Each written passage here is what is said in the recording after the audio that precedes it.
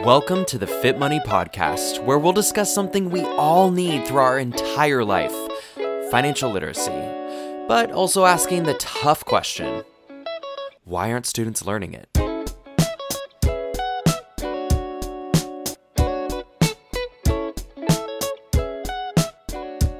Financial literacy is more than the math and a behavior we'll need beyond the classroom. So we're learning how we can help students, families, and teachers build a new generation of financially fit students everywhere. On this episode, Fit Money Executive Director Jessica Pelletier meets with professional and financial speaker, author, filmmaker, and podcast host Adam Carroll to discuss how he's not only raising financially fit kids of his own, but how he's helping others be empowered and find their own financial takeaways through his own personal stories. Together, they discuss how parents model money behavior when they may not even know it, the impact of learning about money early, and what you can do to get started today. Hi, Adam. It's so wonderful to meet you. We have so much to talk about. I can't wait to get started. Oh, me too, Jessica. I'm excited about our conversation. I know that your audience is going to get a ton out of this. So where to begin, right? Oh my gosh, where to begin? Exactly. So we're both parents. I have young kids. Yours were young not that long ago. And I think you've had some amazing lessons that have come out from some really interesting experiments that you have run. So let's dive right into that. Tell me about your kids and how they came to have relationships with money. Yeah, well, when this really started for me, I've been a professional speaker for the last couple of decades, and my focus was really on high school and college students when I first started.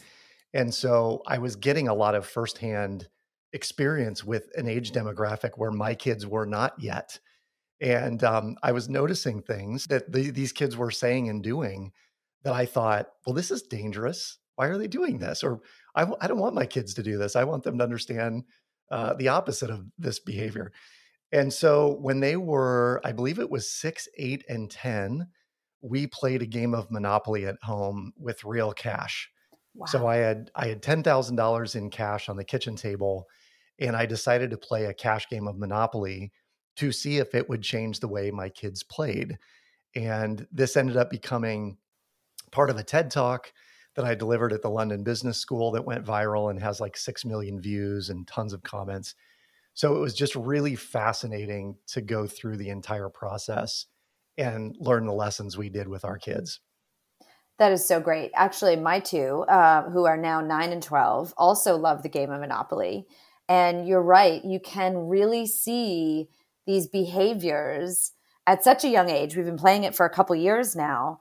Yep. That come forward with these little young people who you think in your brain as a parent wouldn't have a relationship with money yet. You know, they're not paying the rent, they're not doing the groceries, but we are wrong when we think that. And here at Fit Money, we specifically educate our youngest learners because of that. Yeah. So tell me about the personalities that you discovered as you were sitting around the table with your kids.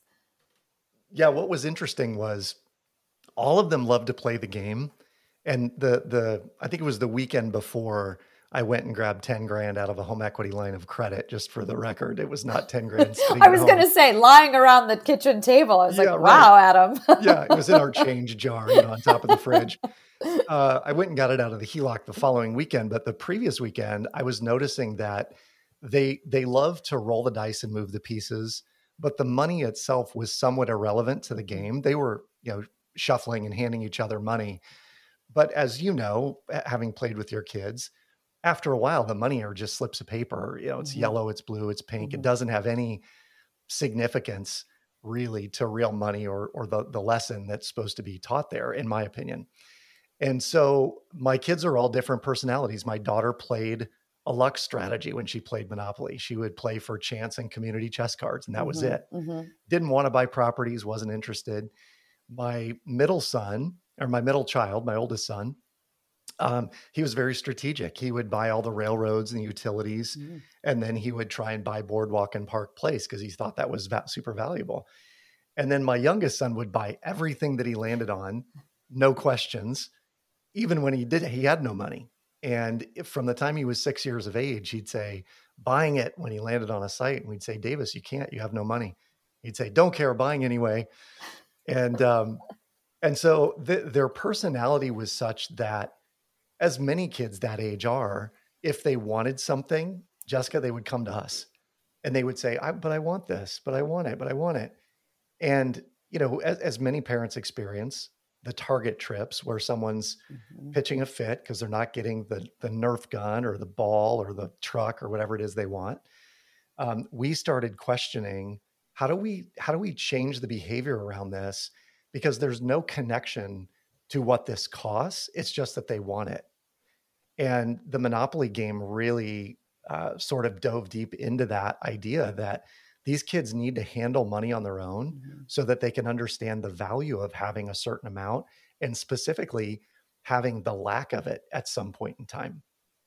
I agree. And I do think that we're going into a time in our economy that I'm slightly worried about, because we are Yeah, transitioning out of the physical cash. totally. I was just telling you this story before we started recording about my son is away with a friend and he forgot his wallet. And I really wanted him to have cash so that, if they wanted to get dessert or something, he could do. He Yeah. has one of those debit cards for kids, and I Yep. thought maybe he could just add it to his Apple Wallet. That didn't work out, but I'm Yeah. thinking to myself, as we transition to less cash, more Yep. plastic or even phone transactions, Totally. how are they going to really figure out that this does have value? We see, and Yep. I heard you say this as well, we see video games where they're earning $1 million Yeah. from Right. 1 hour of play. And Right. so they just think, well, $1 million must be regular. Totally. That must just be a normal amount of money. Totally. That's exactly right. In fact, in the TED Talk, one of the examples I gave was I was sitting on a plane next to a couple of 16-year-olds. And I was talking about a friend of mine at 18 who had started a lawn mowing business and was making six figures, by the time he was 20. And they were kind of like, meh.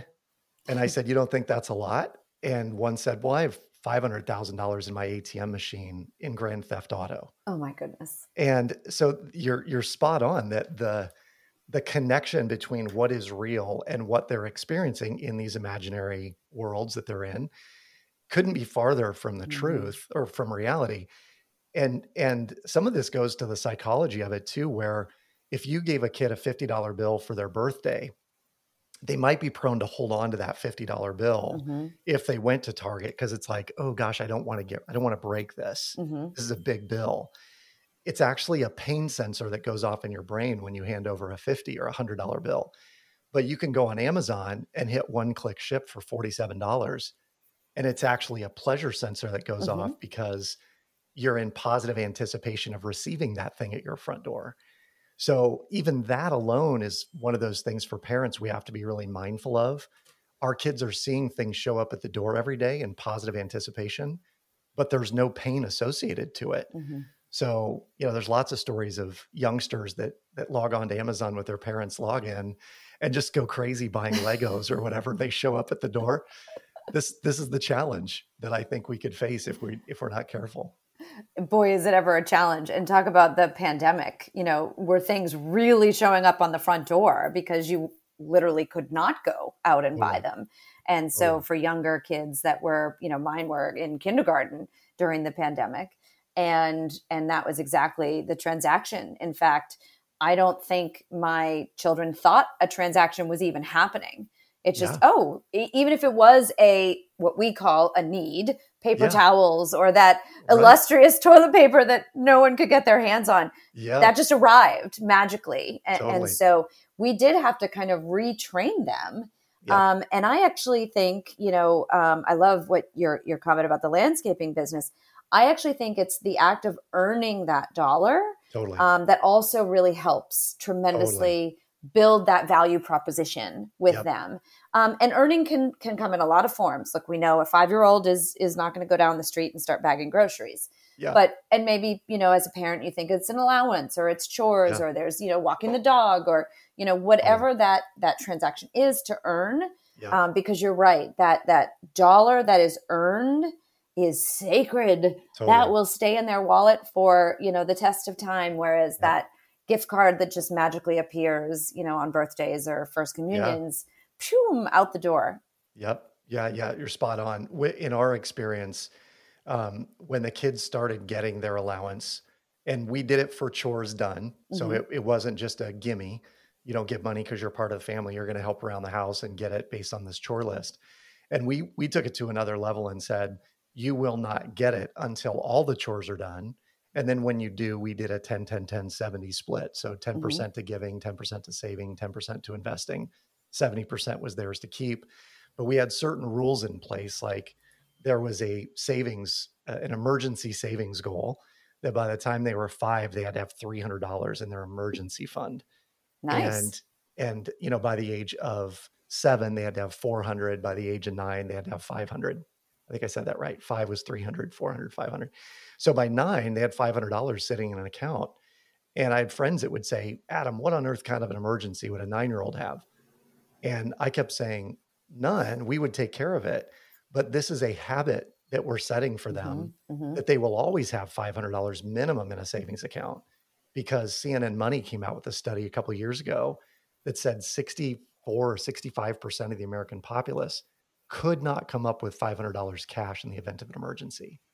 And I look at that and go, that's a habit issue. That's not the lack of money. That's a lack of an effective habit around saving.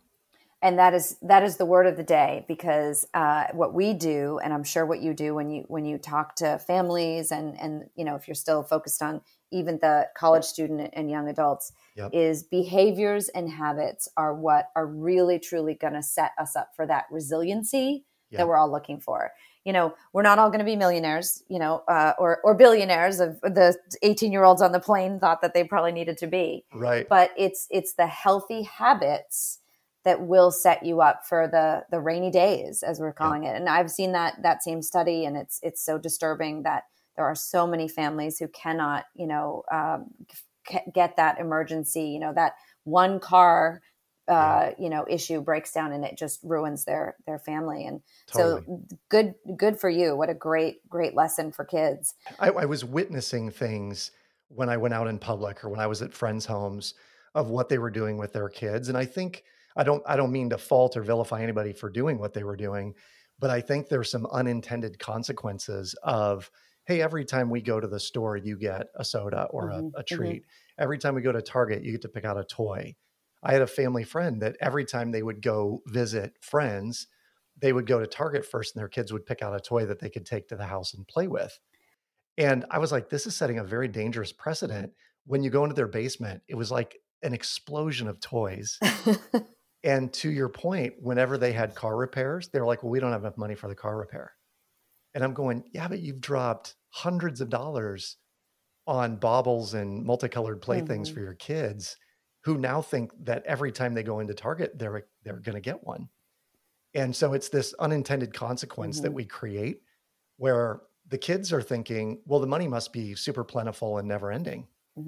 And our kids, what we found when they started making the financial decisions after getting the allowance and us saying, no, this is on you. If you want the Nerf gun and it's $50, how much do you have saved? And how many more weeks are you going to have to save before you get there? We found that they valued the dollar more. They understood that it was limited in scope in terms of how much was there. And that they valued saving over immediate gratification. Boy, I love that. And delayed gratification, I think, is one of the most important things that all humans can learn, and why it's so important to talk about money with kids as young as 5. And even if it's not exactly the physical cash at, 3, 4, 5 years old, it is about delaying and just putting a pause, because you're right. Because when you're getting a toy or an ice cream, a dessert every single night, it's not special anymore. It's not a treat. It's just an expectation. And then, God forbid that stops for whatever reason. Yeah. It's very upsetting and disturbing instead of being something that you can just deal with and shift your expectations into something else. Yeah. And it sends a very weird message, doesn't it? Where all of a sudden somebody loses a job or there's a financial hardship of some kind, and they go, nope, no ice cream. No, we're not going to do sodas at dinner tonight. No, we're not going to. And people, young kids especially, are like, well, I don't even know what this means. And maybe it means that money's scary. And there's some scientific evidence that suggests that our money personality is shaped by the time we're 9 years of age. And a good friend of mine, what she heard growing up was, well, we'll never have a lot of money, so we might as well spend it now. Because we're never going to have a lot of money, so we might as well spend it now. And it was very circular logic that to this day, and she's in her 40s at this point, still not a lot of money. And whenever there is some, they go to spend it right away because she was raised in that world where the money personality was, well, I'm never going to have a lot. So let's just treat ourselves to everything that we want in the moment. Right. Man, that's tough. That's tough to, grow out of because like you say, it's ingrained in you and you've seen it around you with your family. 100%. Hey, Fit Money Podcast listener, I hope you are enjoying today's episode with our guest, Adam Carroll. If you are thinking to yourself, hey, maybe I could benefit from starting my own financially fit journey today, or maybe I could help my kids on their own as well, you can get started with free resources curated for every single age at fitmoney.org. I feel like for today's episode, I can specifically call out Fit Money's Super Squad program, which is a pick your own adventure style learning platform where students K through 6 can join the Super Squad to discover and explore key financial literacy concepts. You can get started and register for free today at fitmoney.org/supersquad. Now back to Jessica and Adam for the rest of today's episode. This is another comment I've heard you talk about, and no judgment on parenting styles, regardless. But I think you also were telling a story about, parents that do really, at a certain age, make their kids buy a lot more of their needs, and not just the wants. And we had a great guest on not too long ago who said, there does actually need to be a shift. And for every person, it's different. It's not going to be okay at 15 or 18. We all know our children and even in the same household, they might be very different. But at some point as a parent, it is your job to actually change from getting their needs to now just being their wants. And, I'd never really thought about that before, but you are setting them up to be much more successful adults when they understand that, needs have to come first. And so then parents can come in as well, I'm here for gifts and those treats. Right. Talk about that story. I think that you talked about that child who was very upset at first with their parents. Yeah. This was a college environment that I was in, and I had delivered a talk called Winning the Money Game and had a group of young people, after I was done asking questions and wanted a signature autograph on the book and all that. And one young guy, he waited till the very end of the line, but I could tell he wanted to tell me something. And he came up and I said, hey man, what's your story? And he goes, my name's Carlos. I'm from this, smaller town. At the age of 15, my parents said, we'll give you $50 a month. We'll give you food and we'll give you shelter, but everything else is on you. And I said, what do you mean everything else? And he goes, all my athletic stuff that I wanted to do, a car if I wanted it, car insurance, gas, but all my like shampoo and toiletries and all those kinds of things. And I said, man, what was that like at 15? And he goes, I hated my parents. Yeah. I thought they were being punitive. And I just thought they were being cruel to me when all my friends, their parents are giving them everything. And I said, where are you today? Because he was clearly not 15. And he goes, I'm 20. I'm finishing my second year at a community college, paid for all in scholarships. And I've got 20 grand set aside in a savings account that'll help go to cover my last 2 years at a 4-year school. But I'm applying for scholarships. So hopefully I'll leave school and I'll have money in the bank still. And I was like, dude, this is an insane story of your parents who put you through the ringer, but you came out on the other side much, much stronger. And how I would kind of classify this too, Jessica, or what I've heard on the flip side is parents will say, I love my kids and I don't want them to struggle. And we've conflated that, I think, in society where, I love my kids and I don't want them to struggle, but I struggled when I was 20 and everyone else struggles. And it actually, I think, made me who I am today. So at some level, are we actually denying our children the ability to trip and fall under our protective care in their teenage years versus you hit 18, you get your first pre-approved credit card at college, and now you're off to the races with student loans and debt and, come out at 22 on 100 grand. That's not what I wanted for my kids. No, it's that proverbial, how can you let your kids fall off the bicycle to learn how to ride the Totally. bicycle. Totally. And again, that the age, 15, as you say in this story, it worked for that family. It might be different for everyone. Yep. And whatever that amount is, but just the general thinking of preparation for that, that time that you are in charge of your destiny, and you are the only one that's bringing money in. My dad had a theory. He had shared this with me one time, and I don't know that he lived up to it necessarily, but he would say checkout time is 18 at noon. He was essentially saying, no, you're on your own, pal. Like, once you go, you need to be ready to launch.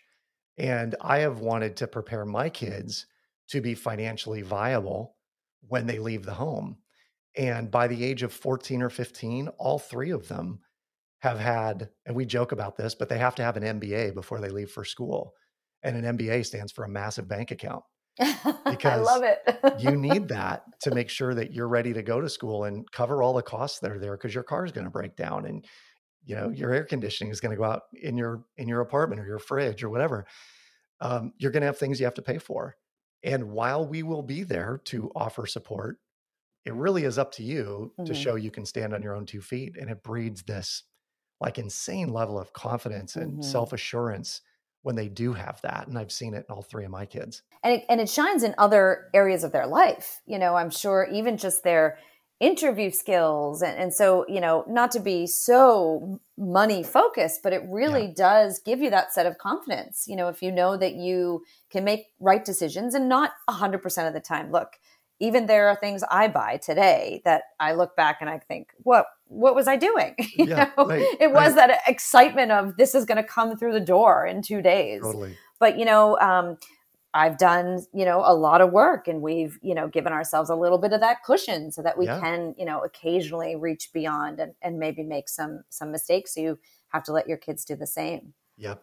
100%. I think that them making $50 mistakes under your watchful eye is great. I think them making $500 and $1,000 and $5,000 mistakes when they get to college, that's a challenge. It is a real challenge. Yeah, because they haven't skinned their knees with some of the small ones. And immediately when they leave the home, it's like, oh gosh, look at all the things I can have and buy and people are giving me money for, without really understanding what the long-term effect or ramifications of that are. And you mentioned that, that college, or even early career, 18-year-old credit card application is waiting for you, many of them. And you have credit before you, even blink your eye. And I think there's a lot of people out there. I think, to cite another study, I think it's something like 51% of young students who sign up for their first credit card have absolutely no concept of how they work. Yeah. First of all, they don't realize it's a loan. They don't realize that minimum payment is actually really not what you're supposed to pay. Right. And it just is cyclical. It just, they end up with just insane amounts of debt. I mean, the average credit card debt for a person today is something like $7,000. Yeah. And with interest rates today, it's just not sustainable. Totally. And I was there. I was a debt statistic when I graduated from school. It's part Exactly. Me too. Yeah. Part of the reason I do what I do today was I at 22, I was like, oh no, I was a rich college kid and now I'm a broke professional. And, but I had this weird mindset of, I better use my credit card because then I have cash in the bank still. Right. And I would look, go to my ATM balance, be like, oh, I'm good. There's $400 or $500 there. Meanwhile, I had $8,000 in credit card debt. And that's the one thing we're really trying to educate, certainly our kids and then all the audiences I speak to, that the adage I would use is, if you can eat it, drink it, or wear it, it doesn't go in plastic. Because those are all consumable things that you'll pay for it, and then you'll be paying for it month after month after month, long after it's left your system or left your closet. Right. Long after it's gone. Yep. I love the lessons. Well, thank you so much for coming on today and sharing your stories. I have no doubt that your kids are incredibly successful young adults now. And this has been real fun. Thanks so much. Yeah. Thank you, Jessica. Thank you for joining us today on the Fit Money Podcast. Whether you're a caregiver, teacher, or student yourself, there's plenty of great K-12 resources to begin or continue your financial literacy journey at fitmoney.org. Visit the show notes for more from today's guests and financial literacy activities for the classroom, at home, or on the go. We'll see you next time, and until then, happy learning, earning, and saving. The Fit Money podcast is presented by Fit Money, the leading K-12 financial literacy curriculum providing free, unbiased financial literacy resources. All opinions, products, and references during the show are not endorsed by Fit Money and are solely opinions of the individual. Fit Money does not claim any responsibility for external resources referenced during the episode. All Fit Money products and episodes are provided for educational purposes and are not professional advice.